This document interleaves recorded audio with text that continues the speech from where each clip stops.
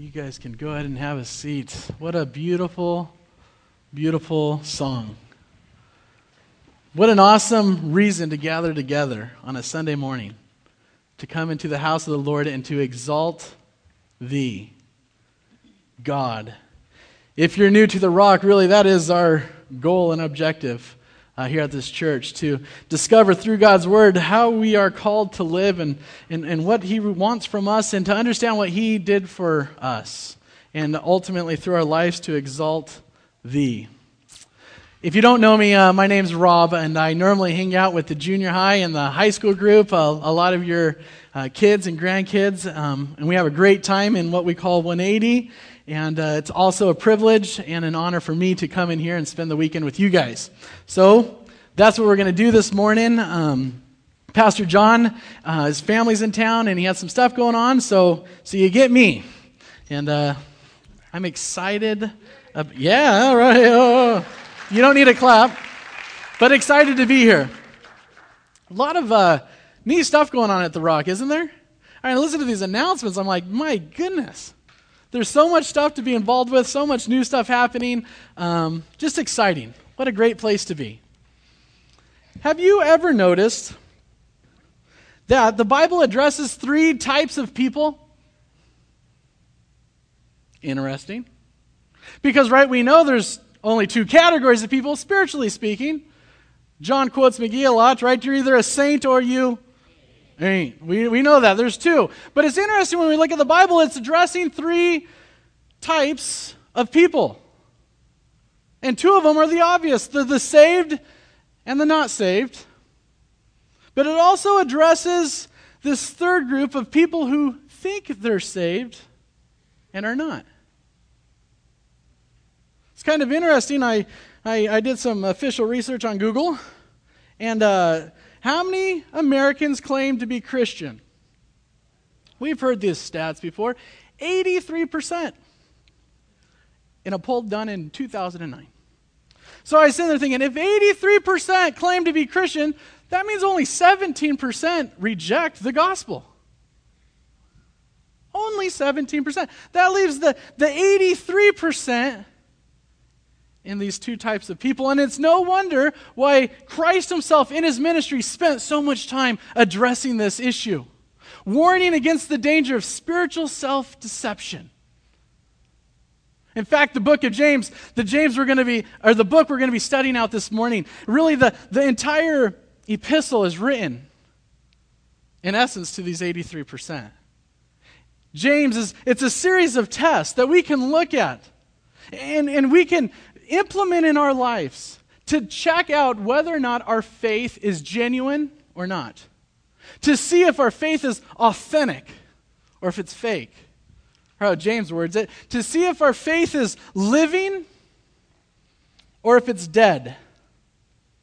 Did you know there's a type of faith in God that does not save? Did you know that there's a type of faith in Christ that does not save? Yeah, somebody can believe in God, somebody can believe in Jesus, but not to the point of salvation.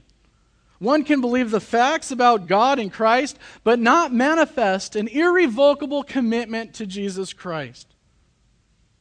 The issue we'll be studying today in James, more specifically, will be this interesting relationship of tests and works. All these tests that James gives us to see if our faith is real or not. He says that one important one is the test of works. It's an interesting topic of how our faith and how works and how they work together. It's a topic that's caused a lot of controversy, even division in churches. It's a fascinating topic, and we're going to see that in true faith, in a living faith, there will always be seen works. And in dead faith, nothing will be seen at all. So if you will, James, the wonderful 2nd chapter. We're going to be looking at from verses starting at 14, finishing at 26, discussing this test of faith. We're going to break it up into 2 sections. The first section is 14 through 20, and he's going to look at it and first give us an example of what a dead faith looks like. And then through 21 through 26, he's going to give us an example of what living faith looks like. And he's going to do it by this test of works. Now, by works, James simply means righteous action. James just means righteous behavior, behavior in which we are obedient to God's word, in which our lives manifest a godly nature. Fairly simple. So James starts off this topic on the negative side of it, showing us what a dead faith would look like. Let's read together. James chapter 2, starting at verse 14. What use is it, my brethren, if somebody says he has faith, but he has no works? Can that faith save him? If a brother or sister is without clothing and in need of daily food, and one of you say to them, go in peace, be warm and be filled, and yet you do not give them what is necessary for their body, what use is that? Even so, if it has no faith, if it has no works, is dead, being by itself. But someone may well say, you have faith and I have works. Show me your faith without the works, and I will show you my faith by my works. You believe that God is one, you do well. The demons also believe and shudder. But are you willing to recognize, you foolish fellow, that faith without works is useless? Dear Heavenly Father, Lord, we want to give you this morning. Cleanse our hands and our hearts, Lord, our minds and our ears. Lord, that we might see what you have in store for us through your word. Lord, move aside anything that might take away from that. Lord, we invite you to change and challenge and convict us this morning. It's in your Son's name we pray. Amen. How we live proves who we are. Matthew 5:16, this is Christ speaking. Let your light shine before men in such a way that they may see your good works. That your good works would glorify your Father who is in heaven.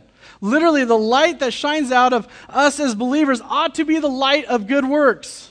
Demonstrated deeds. Matthew 7:21, same Sermon on the Mount. Not everyone who says to me, Lord, Lord, will enter the kingdom of heaven, but he who does the will of my Father. The manifestation of works.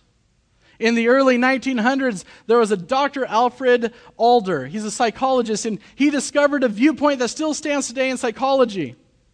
When dealing with people, he says, quote, trust only in movement. Life happens at the level of action. Adler goes on, we are not what we say, but we are what we do. What we do is the real key to our intentions. Trust only in movement. Dr. Adler discovered what the Word of God teaches. He discovered what James is going to teach us this morning. He observed in human behavior that from the viewpoint of psychology, the only real revelation of a person is through that person's behavior. In 180, we just finished teaching through this. And I put a piece of tape on the ground. And I invited the kids up, 3, 4 volunteers. Stand behind the tape, put your feet together. You can't run, you can't jump, keep your feet together. How far can you jump? They jump, put the tape down. Next one. One kid wins. Oh, that's neat. And I tell him, all right, sit down. Yeah, before you guys came in this morning, I was doing this myself and no one is up here. And see that tape back there? I put like a tape like 35 yards behind all the chairs. And they're looking back. And the younger one's like, no. And the older one's like, right. I'm like, what, guys? Really? It was crazy. It was so cool. You guys weren't here, but man, I did it. And they're looking at me like, okay, what's going on? And then they start getting wise to it. Did anyone see you do it? No, but trust me. Man, look at it way back there. Then they're like, all right, enough's enough. Show me. Let's see you do it, Rob. Jump. I'll measure. I'll put the tape down where you land. It's interesting. It illustrates this idea that our claims without action are kind of useless. And James has already introduced this concept. If you look at chapter 1, verse 22. James says, clearly here, but prove yourselves doers of the word, not merely hearers who dilute or deceive themselves. For if anyone is a hearer of the word and not a doer, here's an illustration. He is a man who looks at his natural face in the mirror. For once he has looked at himself and gone away, he immediately forgets what kind of person he was. In other words, the man who looks in the mirror is the Word of God. It's the one place we can look and really see who we are. You want to see who you are? Compare yourself to the Word of God. He says, this man looks, and he sees himself. He even sees the problem. He identifies it. And it says then he puts it down, he goes away, and forgets he does nothing. He says, that man deceives himself. He's just the hearer, he's not the doer. Then he goes on, if you look in verse 25, he gives us a but. But the one who looks intently at the perfect law, the law of liberty, God's word, and abides by it, not having become a forgetful hearer, but an effectual doer, this man will be blessed in what he does.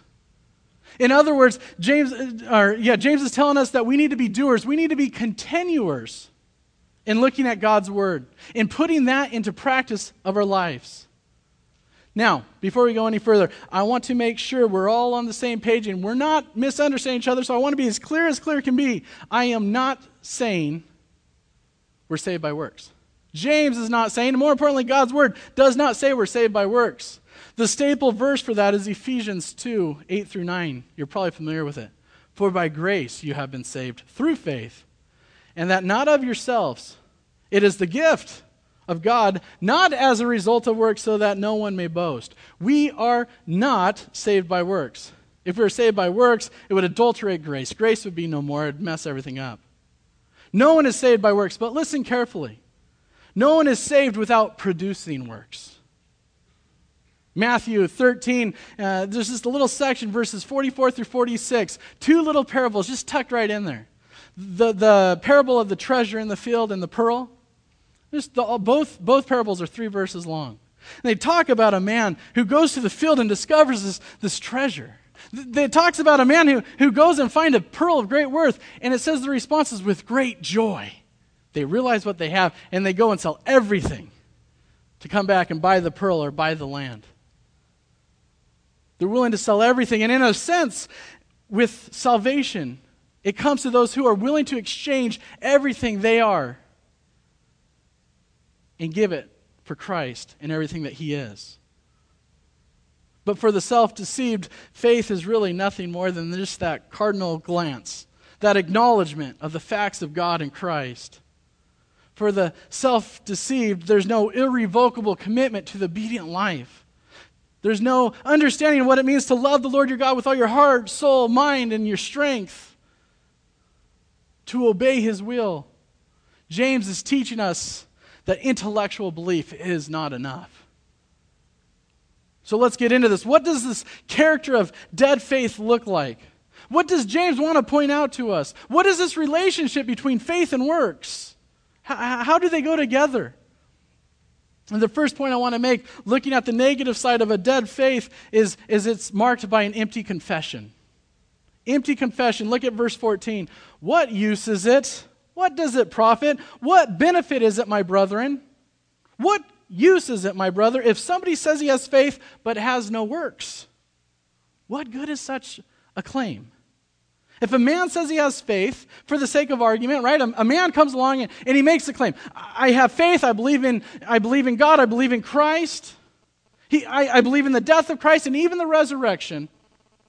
Now, by the way, this is written in the present tense. Literally, it could read, what does it profit, my brethren, though a man continually, day after day, goes on making this claim? James says the question is what good is such claim if that person that's making it doesn't have works? If he has no product, if he has no righteous deeds as the pattern of life, what good is such a claim? What good is such faith? And the answer is it's no good. It's nothing but an empty confession. It's nothing but an empty profession. It's a claim with no evidence. If there's no works, if there's no righteous deeds, you can't demonstrate a changed life. It's like me saying I can jump from this tape mark to that tape mark. There's no claim. There's no evidence. When true faith is placed in Christ, we receive a new nature, and that new nature will manifest itself. We see in the parable of the soils that the good soil always produced fruit. It always produced the fruit of the Spirit, the fruit of righteousness. We're looking for that product. In regards to this, Jesus says in John 15:6, in the regards of not producing fruit, he says, take the branch that has no fruit. He says, cut it down, tie it up, and throw it in the fire, that fruitless branch. Wow. And James adds at the end of verse 14, can that faith save him? Can that kind of faith acquit a man on judgment day? Can faith that's not accompanied by dramatic change in moral character and conduct be true saving faith? James is saying no. If salvation is a new birth, if salvation is a transformation, if salvation is total change, then we must demonstrate that change in our behavior. And that behavior should be consistent with our new nature. If I'm a new person, there will be new factors in how I conduct myself. If you're at all like me, you might be thinking in the back of your head, well, wait a minute. Isn't James kind of in conflict with Paul? And I'd like to walk through this real quick so we can all get an understanding of it. You might be thinking, if we accept what James says here in regards to works, are we denying what Paul said, that it's faith alone, that it's grace alone? And if you add works to grace, doesn't it mess up the whole grace thing? Doesn't Paul say that we are simply and only and totally saved by grace? Yes. You would point to Galatians 2:16. This is Paul, knowing that a man is not justified by the works of the law, but through faith in Jesus Christ, even we have believed in Christ, so that we may be justified by faith in Christ and not by works of the law. Since the works of the law, no flesh will be justified. So isn't Paul saying no works and James is saying works? Aren't they in conflict? May I suggest that James and Paul are not standing in a face-to-face confrontation, but they're standing in a back-to-back defense, fighting against two different enemies. Paul is fighting against people who want salvations by works, and James is fighting against people who want salvations that doesn't demand anything. Paul's saying salvation only by grace. James is saying salvation only by grace produces works. There's no debate. They're not in debate. There's no argument. There's no tension. It's not a face-to-face disagreement, but a back-to-back defense against two different attackers. Paul's defending himself against the legalistic salvation, and James is defending himself against the libertine approach that says you can believe and have no change in your life at all and still be saved. Paul and James are in agreement. They're saying the same thing. We are saved by grace through faith. This is Paul, not of ourselves, but we are his workmanship, created unto good works. Faith and works, we're seeing how this union really is together. They're both saying the same thing. In Titus 1:6, Paul again makes a reference to this exact same topic. And he's talking to people who claim to be believers. Titus 1:16, he says, they profess to know God. Profess with their mouth. Now listen, he says, by their deeds they deny him. By their works, by their fruits they deny him, being detestable and disobedient and worthless for any good deed. So James defines an empty confession as a claim with no evidence. He defines it as sort of an intellectual, external acceptance of the facts of the gospel, opposed to a wholehearted, irrevocable commitment to give oneself to Christ, to exchange one's life for his life. Now, I don't believe that for a moment a new believer fully understands the full implications of all this. I know when I was saved, I sure didn't. I didn't even understand the full implications of my sins and turning from my sins. I definitely didn't understand what it meant to truly submit to Christ, and to a large part, I'm still figuring a lot of it out. I'm on this journey, I think probably you are too. As we're being sanctified, as we're understanding, as we study God's Word, as we learn, there's this increasing awareness in all of our lives. But no one is saved by works. But no one is saved without becoming a new creation. And that new creation, with that new creation comes a product. That product of repentance. That product of submission. The product of obedience. Love towards God, love towards people, and all the other works that the Spirit of God produces in our lives. We can consider 2 Corinthians 13:5. You're probably familiar with this. This is Paul again. Test yourselves to see if you're in the faith. Examine yourself. You've probably heard of that if you haven't. If you have, what comes to mind when you examine yourself? How do we do that? Do we look at it do we just look back at one set time? Maybe when you looked up, maybe when you raised your hand, maybe when you signed your card, maybe when you came forward, said that prayer. Is that what it means to examine yourself? Is it like a flu shot? And when you get it, you're good to go for 7 years? No, he says examine yourselves and examine your lives. Is there product? Is there fruit? See, examining ourselves is important because what we see reveals who we are. James says dead faith is not only marked by empty confessions, that is, the works without deeds. Secondly, it's marked by false compassion. We can see verse 15. This is extremely practical. If a brother or sister is without clothing and in need of daily food, right? Let's set the scene here. It's pretty straightforward. There's a person here below the necessity of adequate clothing to preserve health. They're not staying warm. They're cold. They're deprived of food. They're starving. They're hungry. It says a brother or sister, indicating that this is a Christian. We see their condition. Verse 16, and one of you say to them, go in peace. Right? Give them the old, hey, God bless you. God bless you. I hope you do well. James is saying, you know what? That's kind of empty words. In reality, you're rejecting their hunger, and you're rejecting the fact that they're cold. You say to them, go in peace, be warm, be filled.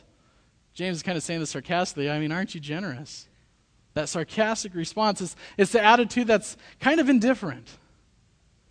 You see this going on, and basically, in your heart, you say, you know what? Warm yourself. Fill your own stomachs, but don't bother me with your problems. I mean, I hope somebody will come along and do it.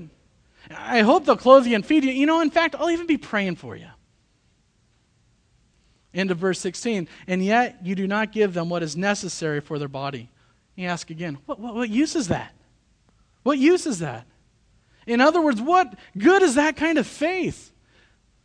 I can see James's heart here saying, come on, guys. How can we say we're a new creation? Come on. How can we say that we have the life of God in our soul, the life of God who's compassionate and loving, but yet we can't concern ourselves with somebody in need? And he asks, what use is that? Verse 17, even so, faith, if it has no works, is dead, being by itself. A faith with no fruit, a faith with no product, it's dead faith, and it's marked by empty confession and false compassion. If you would, turn in your Bibles to Matthew 25. We're going to see an extremely clear example of this. This is our Lord speaking. Matthew 25, we're going to start at verse 31. All right, Matthew 25, 31. When the Son of Man shall come in his glory and all the angels with him, then he will sit on the glorious throne. All the nations will be gathered before him, and he will separate them from one another, as the shepherd separates the sheep from the goats. And he will put his sheep on the right and the goats on the left.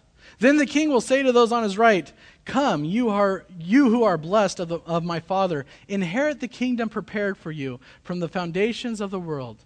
I mean, that's cool. He speaks to the sheep. Hey, come on in. Well done, guys. But why does he say come on in to the sheep? Because they said they believe in him? Because they said they love him? No. He's going to give us the reason why they're coming into the kingdom. Look at verse 35. He says, for I was hungry. You gave me something to eat. I was thirsty, and you gave me something to drink. I was a stranger, and you visited me. Naked, and you clothed me. I was sick, and you visited me. I was in prison, and you came to me. Then the righteous will answer him, verse 37, wait a minute here, Lord. Lord, when did we see you hungry and feed you? When did we see you thirsty and give you something to drink? And when did we see you a stranger and invite you in? Naked and clothe you? When did we see you sick or in prison and come to you? Verse 40, the king will answer them and say to them, truly, I say to you, to the extent that you did it to one of these brothers of mine, even the least of them, you what? You did it to me. And here it is. The people who enter the kingdom aren't the people who simply say they believe. They aren't simply the ones that say they have faith, but their faith is displayed in true compassion. Not that our works earn salvation, but that our works manifest whether our faith is alive or dead. And so James says dead faith is marked by empty confession and false compassion. Now, thirdly, he says dead faith is going to be marked by a shallow conviction. Verse 18. But somebody may say, back James chapter 2, verse 18. But somebody may well say, you have faith and I have works. Now, we can almost see this playing out right in front of us. Right, here comes a man that makes a claim to another man saying, I have faith. You say you have works, but I have faith. Right, you have faith, I have works. Show me your faith without your works, and I will show you my faith by my works. Hypothetically, let's say I'm the guy that has faith, and you're the people who have works. Right, here's the test. So you ask me, Rob, show me your faith without works. I'm not even a one-pony show here. I can't. Come on, Rob, go ahead, show me. It's impossible. It can't be done. I got nothing to show. And it's interesting. You look up this word show, it literally means to exhibit. Come on, exhibit it. It literally means to demonstrate it. It means to put it on display. James is saying, go ahead, Rob, show me. Show me that faith of yours without works. I have nothing. I could sit up here and throw a tantrum, and I could repeat myself on the top of my lungs, I believe, but I got nothing to show you. It's absolutely impossible for me to demonstrate to you a saving faith without a product. How can people say there's such a thing as a faith that is real that has no fruit? You couldn't make a claim like that because you would never know if it's true. James says, show it to me.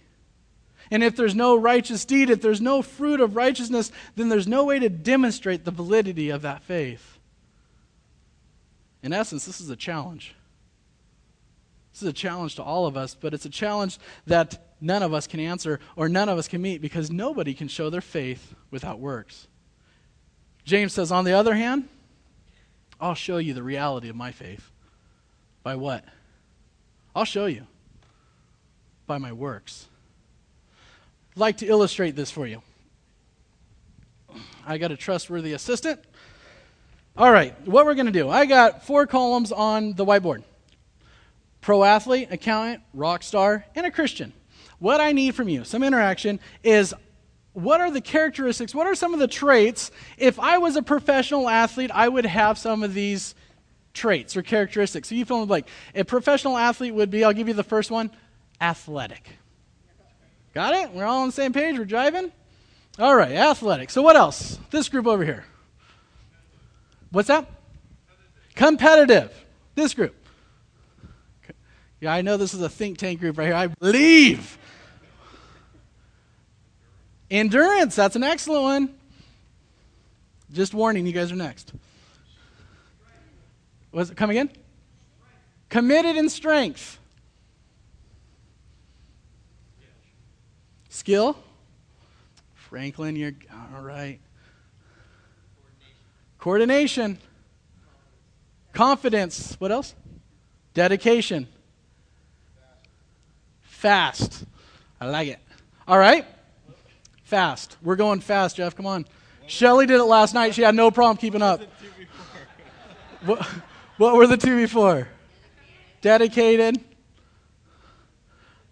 All right, that's a good list. If you got bumped, I'm sorry. Accountant. What are some things for accountants? Let's hear them. Large brain. Anything over here? Detailed.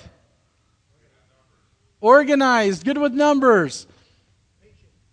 Patient. Consistent. Astute. Yeah, you guys got to make harder words to spell. Astute. Over here, anything? Diligent. What about knowing the laws? That'd be a good one. All right, we got it. Rock star. Wild. Talented. Rhythm. Creative.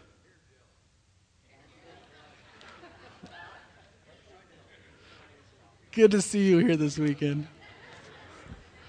Hair gel. Okay, let's put it on. Let's look for 2 more. Artistic. Absolutely. Uninhibited.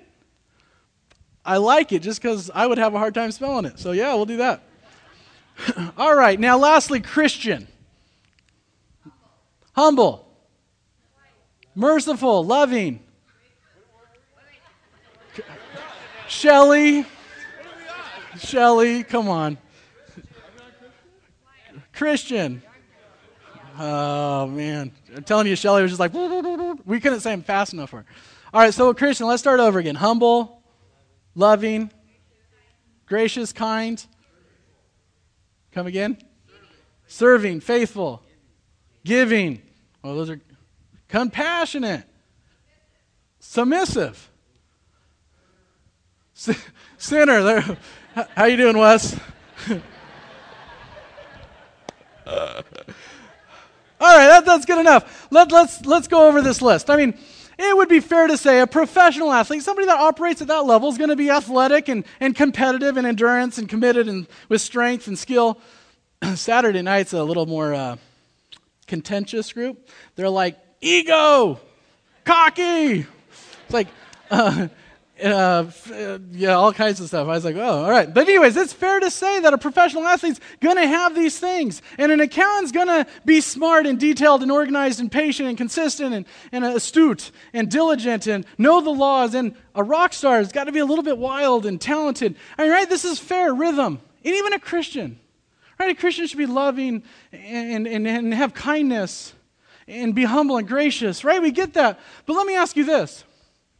If I'm athletic, let's put both of them together. If I'm athletic and I'm competitive, does that make me a professional athlete? What? Okay. If I'm athletic, competitive, and I have endurance and committed, does that make me a professional athlete? All right, let's add strength and skill and coordination to it. Professional now? At least semi-pros. No? But I'm fast and dedicated. I'm the whole thing now. Oh, all right, same thing with an accountant. I have a large brain. Does it make me an accountant? And I'm detailed and I'm organized and patient. No? Consistent. We could do it with this, right? These things don't necessarily make us that, but these people have these things. So let's go to the Christian thing. If I'm loving and kind, does it make me a Christian? Same manner, right? No. Even if I'm humble and do it graciously. See, these works don't make us a Christian. We don't get to climb the ladder. In fact, let's look at this one other way before we move on. Let's say the world's down here and spiritual heaven, godly things are up here. Now, how does this work from a world's viewpoint? We want to be a professional athlete. That's our goal. What are we going to do? We're going to become dedicated. We're going to work on how fast we are and our confidence. We're going to work on our coordination and skill. And we're going to practice and increase our strength. And we got to be committed with endurance and be competitive. Right? We're going to work our way up. And maybe, just maybe, if we work hard enough, we can be that. That'd be awesome. Or an accountant, we do all these things, we work, right? This is how it is in the world. We work and just try to be the best and achieve and conquer and overcome. And maybe, and a rock star, practice the, nonstop, day and night practice. Your rhythm and your looks and your hair. And practice, right? And maybe we can make it big. But in this column, it turns everything upside down. We don't work up. In fact, we work down because it's in the spiritual realm. And we're a Christian only because God says, I'm going to make you a Christian because you're not qualified, but I'm going to send my son and I'm going to adopt you into my family. And the only reason we're a Christian is because of who Christ is. Because he loved us first. And it says, because of what I made you, you're going to be loving. Because I'm going to show you what it means to love. And because I love you, you're going to example kindness in your life. It's going to be an overflow of what I've done for you. I want you meek and humble, and I want you to do it all graciously. I want you to serve. But not because you're working your way up, because I've done it. Not like your examples in the world. Throw that thinking away. It doesn't work here. This is God. He's bigger than that. I'm going to make you who you are. And out of that is an outpour of our works, our faith. It's in a different realm. And we start seeing how this relationship of faith and works really starts working together. It starts making sense of how they're compatible. That fuzzy line's now getting clearer. And James says in verse 19, back in James chapter 2, he says, a man can say, I have faith. In fact, verse 19 says, you believe that God is one? Oh, you intellectually believe that? Well, let me tell you something. You do well. You know, you're really something if you believe that. But let me one-up you. The demons believe that too, and they shudder. What are you saying here? You intellectually believe, wonderful. But just know that the demons believe too, and they tremble. They believe that too, but they have the sense to tremble. In verse 20, James is just getting down here. He says, are you willing to recognize, you foolish fellow, that faith without works is useless? Literally, we could translate that, are you willing, O vain man? We could translate, are you willing, you empty-headed man? Are you willing to recognize, you foolish man, that faith without works is dead? It's dead. It's fruitless. It means a fruit tree that doesn't produce fruit. It's like a dead nerve. It's like a dead engine. It's like a dead anything. And so James says, if you have dead faith, it profits you absolutely nothing. It's shallow convictions. It's marked by false compassion. It's marked by empty confessions. The absence of good works is the indicator of the absence of real saving faith. Now, we're going to get to the flip side of this, verses 21 through 26, and James is going to give us a big contrast. The contrast of what living faith looks like. I want us all to see this. It's marvelous. It's powerful. Great illustrations, very graphic.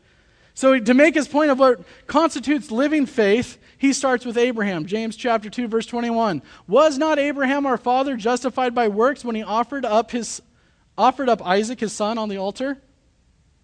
If you can, turn in your Bibles, Genesis chapter 22. Let's look at this account briefly.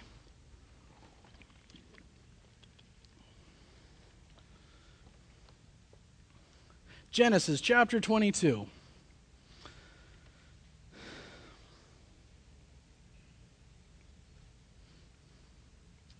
All right. Now it came about after these things that God tested Abraham. I think it's important to note that this is a test for Abraham, a test for Abraham's faith to demonstrate whether it is real, authentic, or not. He said to him, Abraham, and he said, here I am. Verse 2. He said, take now your son, almost like he's rubbing it in. Take your son, your only son whom you love, Isaac, and go to the land of Moriah, and offer him there as a burnt offering on one of the mountains of which I tell you. Absolutely unbelievable. To give some context, to put some meat on this bone, I sit here and think of Abraham. The years differ by different people, but we're just going to say when God gave him the promise, he was 50. They vacillate about 5, 10, or 15 years, different commentaries that I saw. We're going to say he was 50. God gave him this promise and said, I'm going to make from you a great nation. In fact, to describe this nation, he says, look at the sands of the sea. That'll give you a picture of the nation I'm going to create from you. And look at the stars of the heaven. In fact, it's going to be such a great nation that whoever blesses them will be blessed. And whoever curses them will be cursed. He got this at 50. He didn't have Isaac until he's 100. Can you imagine waiting for the promise of God for 50 years? You're getting up to 100. You're married to a barren wife thinking, God, I'm going to believe. I'm going to hang in there. And 100, God gives them the son Isaac. And now here's God saying, you need to sacrifice your son. And at this moment, everything that Abraham knows about God's standard of sacrifice has been violated. Everything he knows about the covenant-keeping character of God is now being violated. After all this time, after waiting, you promised. Why? Why are you breaking your covenant? Why are you doing this to me? How can a God be ungodly? There's never been a human sacrifice before. It's against the law. It's against your nature. What about your truthfulness? What about your faithfulness? It's going to violate everything I know about you. What about your reputation? Does Abraham do that? No. He doesn't argue with God. We start seeing this evidence of his faith. No questions asked. Verse 3, so Abraham rose early in the morning, saddled his donkey, and took 2 of his young men with him. And Isaac his son, he split the wood for burnt offerings and arose and went to the place of which God had told him. On the 3rd day, Abraham raised his eyes and saw the place from a distance. I want to get some more context. A 3-day trip. He left the next day, cleared his calendar. How many of us would go on a 3-day trip? I would be complaining. He took 2 of his men that he was most likely paying to come with him. He woke up early. How many of us would just wake up early? I'm serious. To split firewood. I'm sitting here thinking, take away Isaac and the offering. Just this part's awesome. 3-day journey. He just goes. So they're at the place where they can see the mount. Verse 5, Abraham says to his young men, stay here with the donkey, and I and the lad will go over there. I have this marked in my Bible. I think it's pretty neat. And we will worship and return to you. There's his faith. And Abraham took the wood of the burnt offering and laid it on Isaac his son, and he took in his hand the fire and the knife, so the 2 of them walked on together. Isaac spoke to Abraham his father and said, my father. If you're a parent, this might tug on your heart. And he said, here I am, son. And he said, Dad, behold the fire and the wood, but where is the lamb for the burnt offering? Abraham said, God will provide for himself the lamb for the burnt offering, my son. So the 2 of them walked on together. Abraham believed in his heart that whatever the sacrifice would ultimately be, God would provide it. Verse 9, then they came to the place of which God had told him, and Abraham built the altar there and arranged the wood. Now I can't imagine the scene behind these next couple of words. And bound his son Isaac and laid him on the altar on top of the wood. I don't know if Isaac just let his dad bound him up. Don't know if there's an exchange of words. Don't know if it's a drug-out fight. Can you imagine? You get him bound up and then placing him up on the altar. I got a 9-year-old son. Right? It says, verse 10, Abraham stretched out his hand and took the knife to slay his son. Verse 11, but the angel of the Lord called down to him from heaven and said, Abraham, Abraham. And he said, here I am. Right where you want me to be. Right where you asked me to be. And he stopped. And you might remember the rest of the story. There's a ram caught in the bush, and they sacrificed the ram, and away they went. I look at that. How is it possible for Abraham to have such faith? Such faith where it comes out in his works to that extent. And the answer is because he believed unalterably in the character of God, that God was a covenant-keeping God. Under no circumstance would ever violate his promise. And that God was a God who said, when he said he would do something, he would do it. If you want to turn back in your Bibles to James chapter 22, verse 22. Now I want you to note this as you're turning back. Abraham by no means was a perfect man. He was not a perfect man, but there was in his life a pattern of obedience. We'll see in James chapter 2, verse 22, it says, you see that faith was working with his works. There is no argument with the two. They were not in debate. The works supported the reality of his saving faith. The end of verse 22, and as a result of the works, faith was perfected. It's not that salvation was imperfect before. It isn't that faith plus works to be saved, but living faith, it produced a fruit. In verse 23, and the scripture was fulfilled, which says, and Abraham believed God, and it was reckoned to him as righteousness. And we see a wonderful result that comes about. The end of verse 23, and he was called the friend of God. What an awesome title. Who are the friends of God? Christ answered that question in John 15. He said, you are my friend, what? If you do what I command. A friend of God. It's a title reserved for people who obey God, who obey his word. Now, how do we know who a true Christian is? We should be able to look at one's life and say, he's a friend of God. I can tell by the way he lives. I can tell by the way he acts. I can tell by the way he thinks, by the way he speaks. I can tell by the way he believes. He's intimate, that guy with God. Great quote from Calvin. Faith alone justifies, but the faith that justifies is never alone. Faith alone justifies, but the faith that justifies is never alone. He gives us one last illustration. Verses 25. We'll go through this quickly, but I want to do it carefully. It's a powerful contrast. Think with me on this. James chooses another person to show us what a living faith looks like, but this person is so remarkably unlike Abraham. Get this, Abraham was a Jew, Rahab was a Gentile. Abraham a man, Rahab a woman. Abraham was a good man, Rahab was a bad woman. Abraham a great leader, Rahab a common follower. Abraham at the top of the social ladder, Rahab on the bottom. The contrast here is it's huge. Abraham received direct revelation from God. Rahab received only indirect revelation about God. And yet, this is cool. When you go to Hebrews 11, chapter 11, where it lists the heroes of the faith, there's Abraham and also there's Rahab. When you go to Matthew chapter 1 and see the genealogy of Jesus, there's Abraham and there too is Rahab. Starts in verse 25, it says, in the same way. I love those words.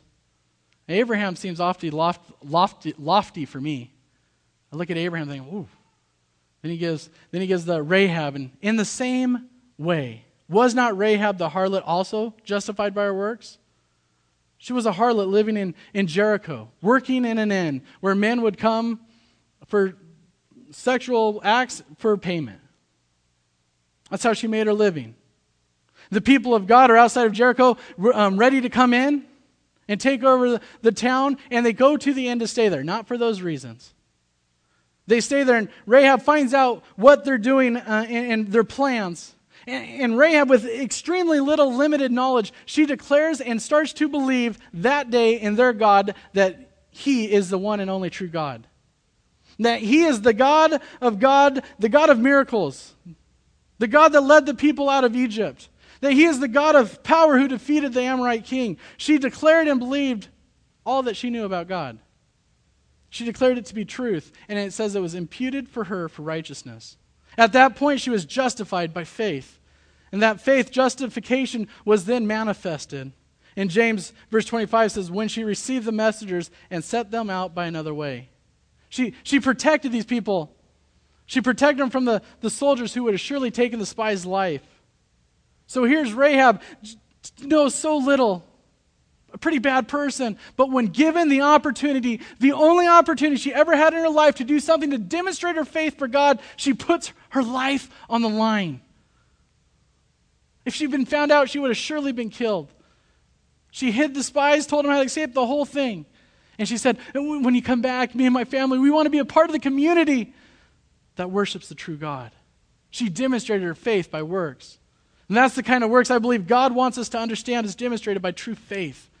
It isn't so much that you went to church, that you read your Bible, that you sang a song. It's so much that you're supremely committed to God that we would sacrifice our hopes and our dreams and even our ambition. And yes, we'd even risk our own lives to be true to our faith.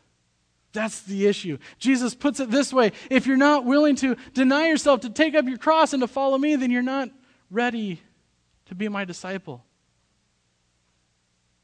The issue isn't that you go to church. It isn't that you got just enough spiritual activity in your life. The issue is that when it comes down to the crux of why we live, what is the most valuable to us? Is our faith in God more valuable than everything we hold most dear?